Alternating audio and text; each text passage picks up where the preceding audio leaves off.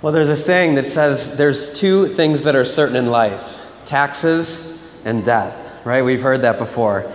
Well, Jesus shows us that actually one of those is wrong, that even though we may have to pay taxes, he has power over death.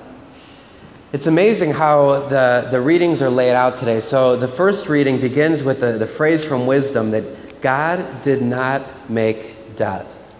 So I think it's really important that we ponder that and come to a deep realization of that God did not create death. That's not a part of his plan.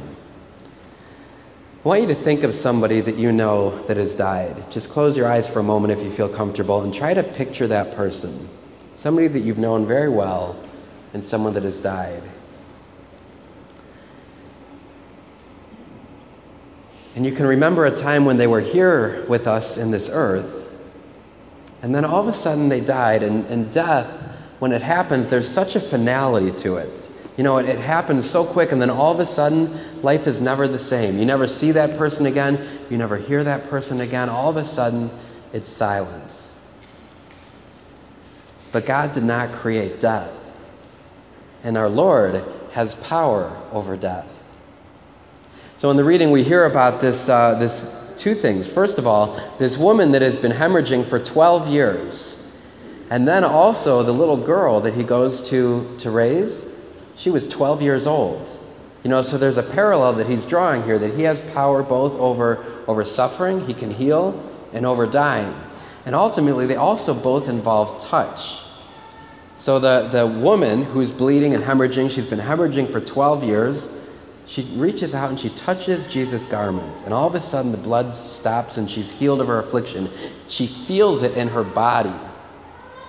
I want you to think too, if you've ever had an ongoing illness in your life, or kind of a degenerative disease or something that you've never been able to get rid of, you carry that with you and you can feel it with you in your body all the time. When Jesus heals, she's healed so deep that she can feel it in her body. Now go back to the 12-year-old girl.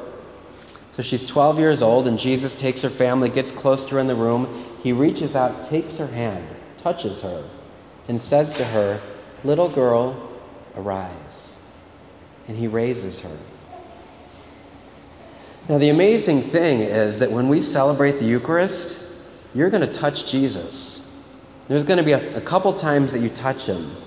One of the times will be at the sign of peace. So when you offer each other the sign of peace and you reach out and you either shake each other's hands or embrace each other, you are touching the body of Christ. Because we believe that God is gathered here together in the gathered assembly. You can actually, at this moment, either be healed or heal the person next to you at the sign of peace. It's amazing. It's profound. Well, the other thing that happens at every Mass is that we pray for the dead. So at every single Mass, we pray for those who have died.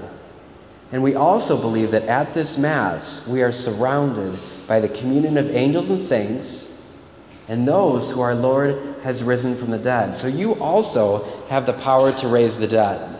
So if there's somebody that you know in this life that has died, your prayer right now can allow them to be part of this resurrection. That happens at every single Mass. What an amazing opportunity we have. And maybe you need to be healed. Maybe there's something going on physically, mentally, spiritually that we need some kind of healing for. Well, not only do we get to touch the body of Christ, but we receive him into us. That means right now we could have 100 miracles right here at church by receiving the body of Christ.